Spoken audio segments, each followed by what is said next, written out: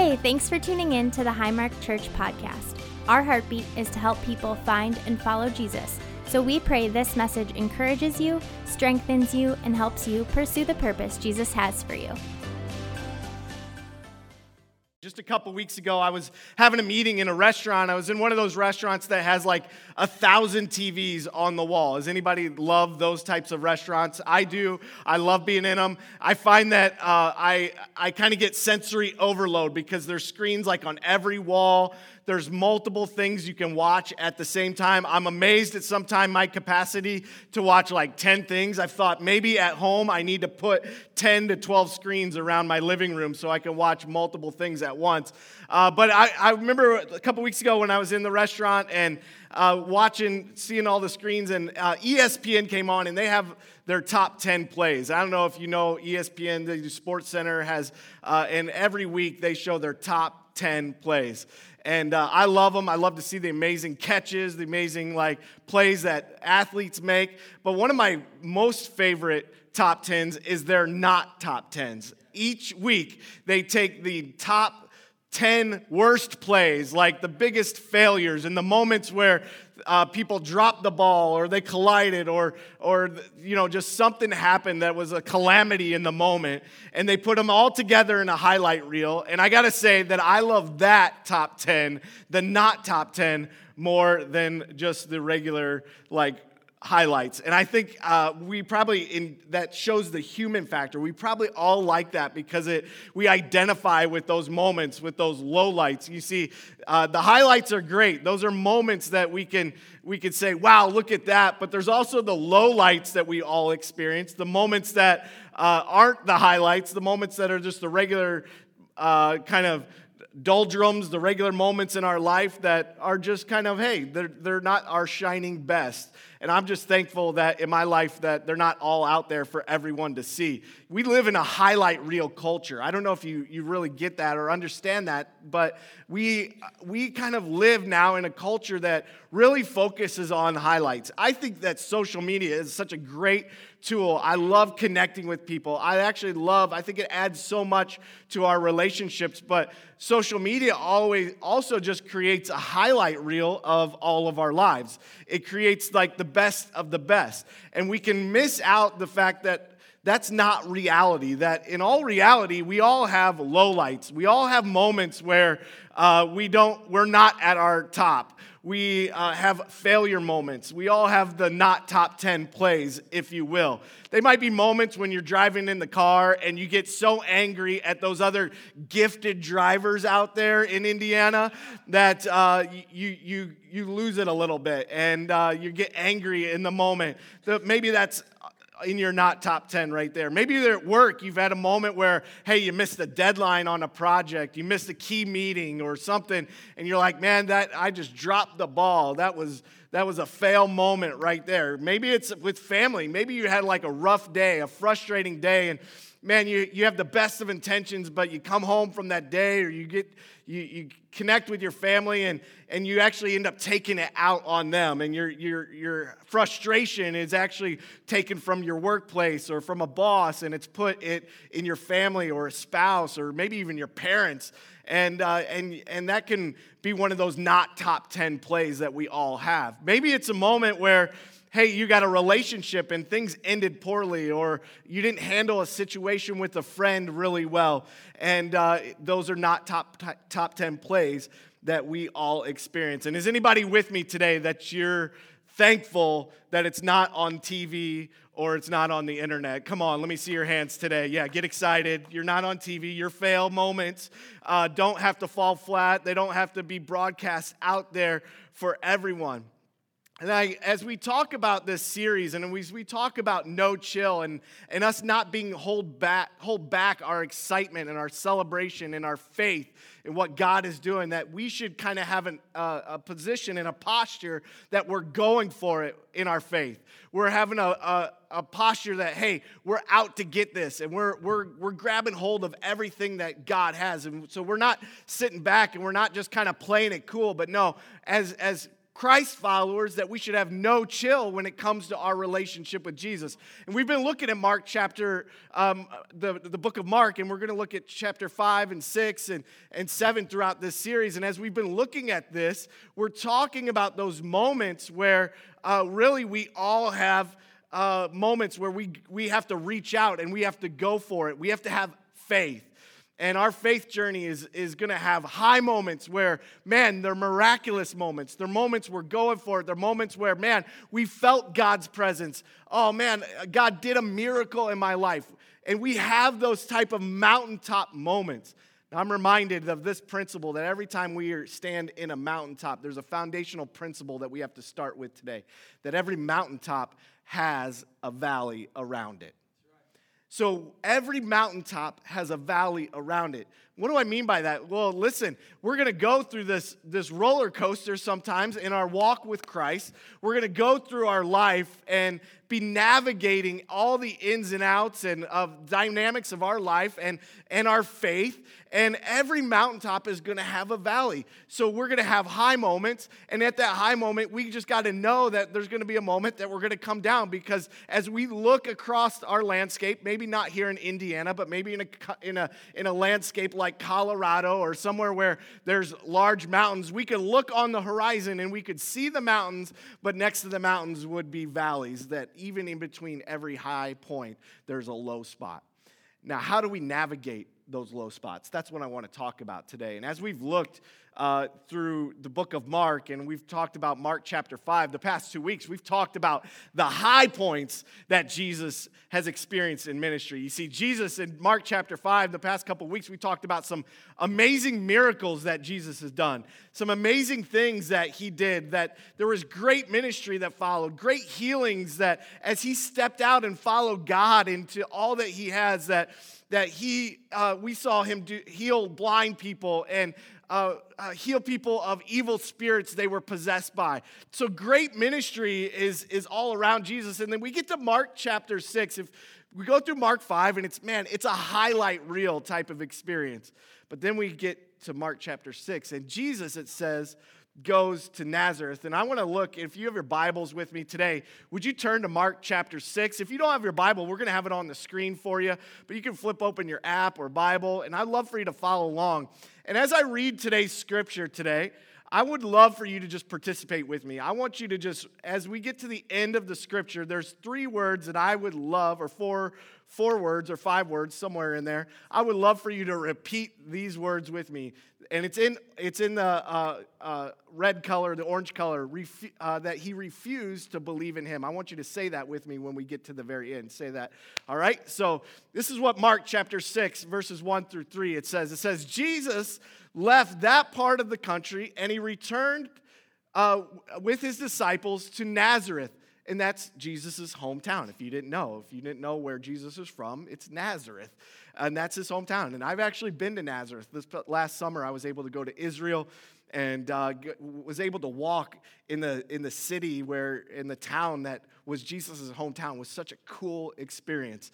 And just to think that Jesus, in his formative years, grew up there, and his family Nazareth is almost like on a hillside, and that they just built their life there. And I just imagine, what was Jesus like as a kid? So that's another message right there, but a little tangent. But the disciples and Jesus go to Nazareth, and this is what it says. The next Sabbath, so the next Sunday, he began teaching in the synagogue, and many who heard him were amazed. And they asked, where did he get all this wisdom and power to perform such miracles? So they're asking questions. Where did he get this power? And this is what it says then. The very next verse, they're asking that questions, but then they say, then they scoffed, and he is just a carpenter, a son of Mary, and the brother of James, Joseph, Judas, and Simon. And his sisters live right here among us. And they were deeply offended, and read this with me, and refused to believe in him. I thought that stood out. That part right there just stood out to me, that they refused to believe in Jesus. They were astonished at him. but they refused to believe that they were off-put by Jesus, and they discounted, I guess, who he was. And I just think that even here we see that faith is a challenge, that Jesus here is in this high moment of ministry, and we get to Mark chapter 6, and he reaches a moment where he's just confronted right smack in his face with the unbelief of people around him. I think we have to realize our faith journey is going to be a challenge at times. It's going to be a struggle. It's going to have those high points, and it's going to have those low points. But you know what? We have to be ready for it. We have to realize that we can be prepared for the low points. We can celebrate in the high points, and we can suit up and get going in the low points and be ready for the next mountaintop that God's bringing us. So if we're ready, we understand the fight, we'll overcome it, we'll see it through. And it's a fight of our faith. And what I see here in this scripture of in Mark chapter 6, these first 3 verses, is that I see that we will all encounter other people's unbelief. We'll all encounter other people's unbelief. And here's what I see, that faith is discounted right here. So that we're all going to encounter discounted faith in our life. That is part. People here were amazed. They were amazed at Jesus, but they scoffed. In the next breath, they were scoffed. They saw the things that he was doing, that he healed people, and they heard the stories. And they were witness of the power of God, yet in that moment, they began to discredit and discount it. And you know what? We're all going to be confronted with people in our life that are going to try to discount or discredit our faith. They're going to try to tell you that's not what God can do. That's not everything that is possible, or that can't happen, or God can't do that, or God doesn't care enough about that. And you're going to have voices in your life that they're going to try to mark it down. Now, does anybody out there love when you go to the store and you find something on sale that has been discounted? Do you love finding something on that clearance rack out there? Let me see some hands today. Some people fired up. Man, I love if I go to a store and there's something I've been looking for, there's something I wanted, and I see that it's on clearance or it's on sale, someone has marked it down, I get excited about it. But I realize that someone has put a value on that. That's not me. Someone has put a value. That's probably the store manager. Someone has said, you know what? We need to bring the value down. We need to devalue this a little bit to get it out the door, and we need to discount it to move it because other people don't want it. And I was thinking about that, that's someone else doing that. And I think a lot of times when we allow people in our life to speak things that discount our faith, we're giving them the power to mark down our faith. We're giving them the power to mark down the possibilities of what God can do inside of us. We're giving them the power. So I'm determined that when I'm in a valley, that I'm not going to stay there, but I'm not going to let the voices and the people around me dictate and write the price or put the value on it and mark down my faith. But instead, I'm going to look and know that my value comes from a God, from a creator who gave me a purpose and me a destiny, and he set me on the course. And I know that even though I'm in a valley, that I have a mountaintop right on the other side. That's a truth right there today that we can stand on. That's a hope we can grab hold of. I don't want to let other people mark that down. I don't want anybody to discredit my faith. You know what? Life's going to be full of haters, right? Turn to someone right now and say, you got haters.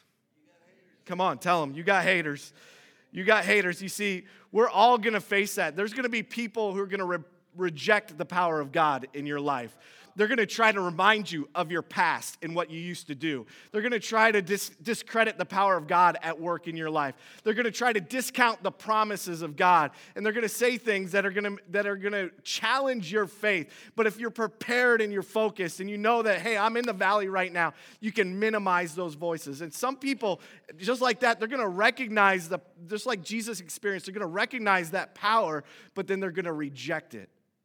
And I got to say, we have to watch the amount of influence and voice that we give those people. That we don't allow them to undermine everything that God can do. And I see that when we walk this journey and we hit those low points, we can be encouraged when we have the right voices that are speaking faith and hope into us. When we have the voices around us that are giving us the encouragement we need.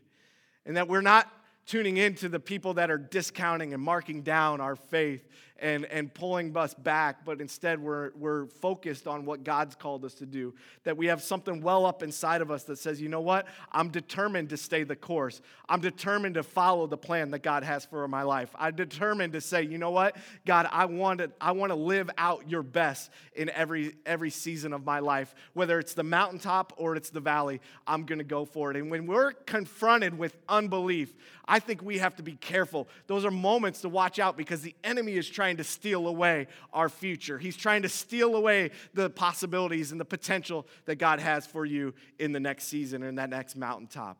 We see that right here. Jesus experiences that. People come and they scoff. Yeah, they recognized his power. They know that he could work, but they scoffed and they discredited and discounted it. We also said Jesus is rejected by them. If we can keep reading, it says they discounted that power. They refused to believe, but Jesus responds to them. He doesn't just sit back and take it. No, he kind of makes a declaration here. And this is what the last few verses say of this portion of Scripture in Mark chapter 4, verses 4 through 6. It says, then Jesus told them, a prophet is honored everywhere except in his hometown and among his relatives and his own family. And because of their unbelief, he couldn't do any miracles among them except to place his hands on a few sick people and then heal them. And this verse is what just got me. And he was amazed at their unbelief. Other versions of this scripture say that he marveled at their unbelief. That there was an astonishment, that there was a surprise that Jesus carried at their unbelief. They were seeing him heal. They were seeing his power. They had heard the testimony, the things that he could do. They knew of, as word had spread all throughout this part in this region of Israel, that in Nazareth, it had spread to Nazareth. They had heard the stories of what Jesus was doing, but yet they rejected it, and Jesus was amazed at their unbelief. And I feel like that's something that we have to alert ourselves to, because we're in our fight for faith, we're all going to encounter our own unbelief. See, we can say, oh yeah, it's other people and it's just their voices of unbelief in our life, but the reality is that we're all going to be confronted with our own unbelief. And I think the best way to phrase this or put it today is that we're going to have a dysfunctional faith at times in our life. And here's what I mean by that. A dysfunctional faith, and we may not want to admit it, it's easy for us all to carry a measure of unbelief all throughout our everyday life. We may not think or we may not verbalize it, but in simple ways, the way that we live and the way that we kind of go through our life and the decisions and the choices we make, we live with a dysfunctional faith. We live with statements of unbelief, not that come out of our mouth, but that come out of our actions in our own will. That we have a dysfunctional faith that, yeah, we know what God's word says, but we don't believe it's for us. You see, we don't doubt the promises of God in Scripture, we just doubt they're for us. You don't doubt the power of God, you just doubt the power of God in your own life. And I think that's where we get into a place where we see dysfunctional faith, that when we are confronted with unbelief, that we know this is a low light moment. We're confronted with our own unbelief of the power of God in our life. I think a lot of times we don't think we're worthy enough. It's not out of dislike or distrust of God. It's our own loathing, self-loathing. It's our own thinking we're not worthy enough and we don't have it all together. But that's not how God works. That's not what grace is all about. Grace is about us not deserving it, but yet God loved us enough that he gave us Jesus. And Jesus gives us the hope and the promise that we can all step into in our life. So we're not called to live with this dysfunctional faith. We're not called to live with this in our life where we just have this dysfunction and we're just carrying this and we don't live it out every single day of our life. No, we're called to live full of faith. So we have to identify areas of our life where we operate with unbelief. My hope and my prayer is that God would never look at me and my actions and my daily life and my Monday through Friday, my Saturday, my Sunday. He would never look at my relationships, my marriage, my family. My prayer is he would never look at and survey my life and marvel at my unbelief. But instead, I have to find and identify those things where practically I'm not living it out. I'm not living out my faith the way it should be lived out. I'm not living out the promises of God. I'm not living out his word and his truth in a way. And I have to identify those things so that I don't live with this dysfunctional faith in my life, where I say it or I read it, but I don't apply it into my own life. And that's where God says, listen, there's a battle of faith that's at war inside of all of us. There's a battle of faith where we have to choose whom we're serving. We have to choose the path forward. And that's where we see that God says, listen, I come alongside of you. And we see that in Scripture, that Jesus healed with the smallest measure of faith in our life. He can heal with the smallest measure of faith. Actually, there's a Scripture that says that with faith the size of a mustard seed, that you can move a mountain. That Scripture's challenging to think about. That's one of those where we can think about that and it's talking about, wait, what does that mean? We can move a mountain. I think a lot of times when we talk about the hills and the valleys and the high points and the low points, maybe that Scripture's not talking about us physically moving a mountain on the horizon, but maybe it's talking about us moving mountains in our own life. That it's the faith that takes us to the next mountaintop. It brings it closer. We step into everything that God has. That's what the Bible says. It says the faith of a mustard seed can move a mountain. I figured, hey, what better way to illustrate that than bring some seeds today? You think about a seed. I had Jamie grab some seeds yesterday, and the Bible says faith of a mustard seed. I think it says the faith of a mustard seed because a mustard seed is really, really tiny. It's really small. But today at Highmark, we're going to change the Scripture a little bit. It's the faith of a cantaloupe seed. Okay, come on. Are you with me today? So I got a seed here today. What's interesting about a seed is that seed represents so much potential. It represents what could be. It represents a limitless amount of fruit. It represents an amazing possibility that could happen. But what has to happen? This seed has to be taken, and I got some dirt right here, and it has to be put in this pot. And it has to be put in that pot, and it has to be buried. It has to be covered over. Now my hands are all real dirty. But you know what? When it's covered over, once that's only one part of that seed. That seed then, in order to grow and see its fullest potential, it needs to be nurtured. It needs to be watered. It needs to be in the right environment.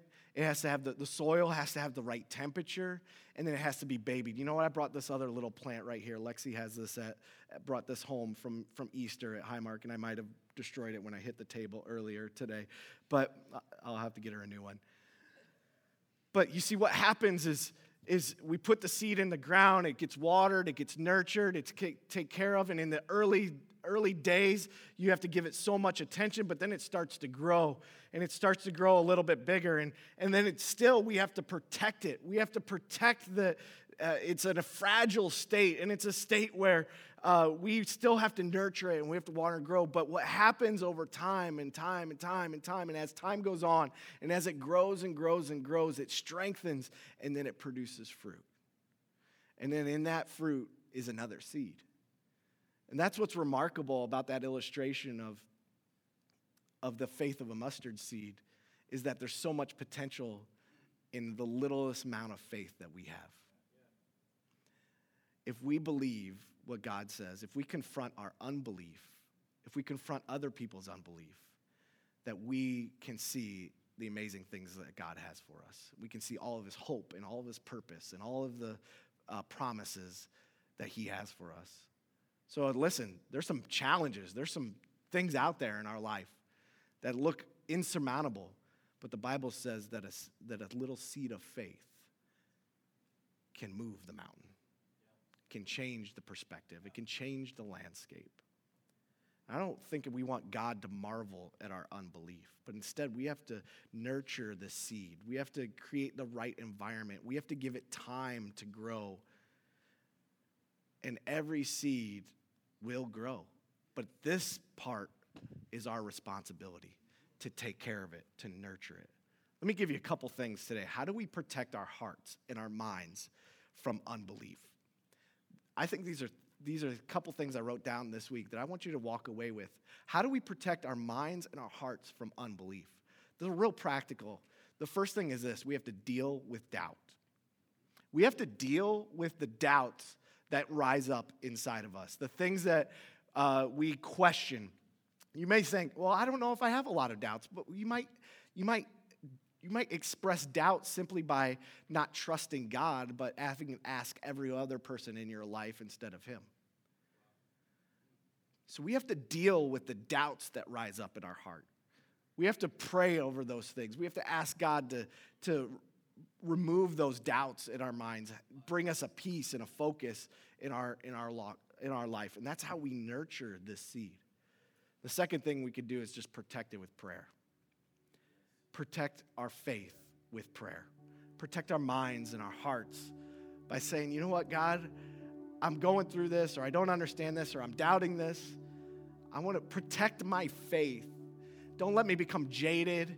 Don't let me my heart become hard. Don't let me just become functional in my life and I miss out on faith. And don't let me just get to that place. But we have to protect our heart and our mind with prayer and say, God, help me just to protect the seed of faith that I have here. Help me to keep it nurtured and in the right environment and watered properly. God, help me to do it. I can't do it all on my own. So we have to protect it with prayer. And the third thing is that we have to commit to community. It's the voices of faith around you that will encourage you. It's the people that God's put in your life. And that's why Highmark Church, that's why life groups are so important to us as a church. It's because it's in community that we're strengthened. It's in relationship with one another that our faith goes deeper, it grows, and it builds, and it's protected from the storms of life. And the reality is there's going to be moments where you're going to be confronted with your own unbelief, but how great is it to have a friend that picks you up right in that moment and says something to you that's full of faith. They give you the encouragement that you needed to hear on that day. That's what community is all about. And in our busy culture, our busy life, we have to commit. We have to work to make that happen. We have to focus to make that happen. But God says, listen, I put people, and when you come together, I put people in your life. When you bind people together in your life, it just strengthens you. That's why community is so important. We have to commit to it. We have to say, you know what? I'm going for it. So that we're not people marked by unbelief. And I believe Highmark Church is not a church of people that are marked by unbelief. I believe we're going to be a church, and we are a church that's full of faith. And we're full of belief in all that God can do. We're full of hope in all that God can do. And so we don't put our trust in ourselves. And it's not all about us. And it's not all about just our weekly gathering. But it's about what God can do inside of each and every one of us every single day of the week. That Jesus has a hope for us. And rather of us being marked by our unbelief, we're people marked by our unashamed belief in what he can do. Thanks for tuning in today. We'd love to have you join us on Sundays at Highmark. Go online to highmark.church to get all the details and plan your visit. Remember, God has a high calling for your life, so keep pursuing your purpose.